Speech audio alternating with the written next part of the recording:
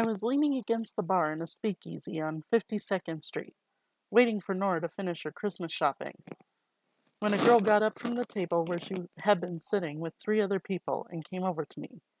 She was small and blonde, and whether you looked at her face or at her body in powder blue sport clothes, the result was satisfactory.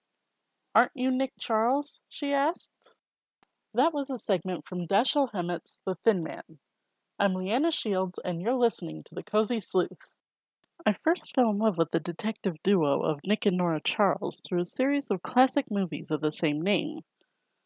Sadly, in this case, the movies are better than the book. While the book does still hold the witty back-and-forth banter that I loved from the movies, it's grittier than I expected, and much darker.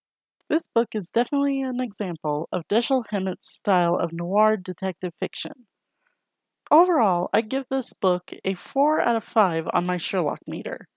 If you enjoy witty banter and a good detective mystery, then I recommend you pick up The Thin Man by Dashiell Hammett. Until next time, this is Leanna Shields saying, keep cozy.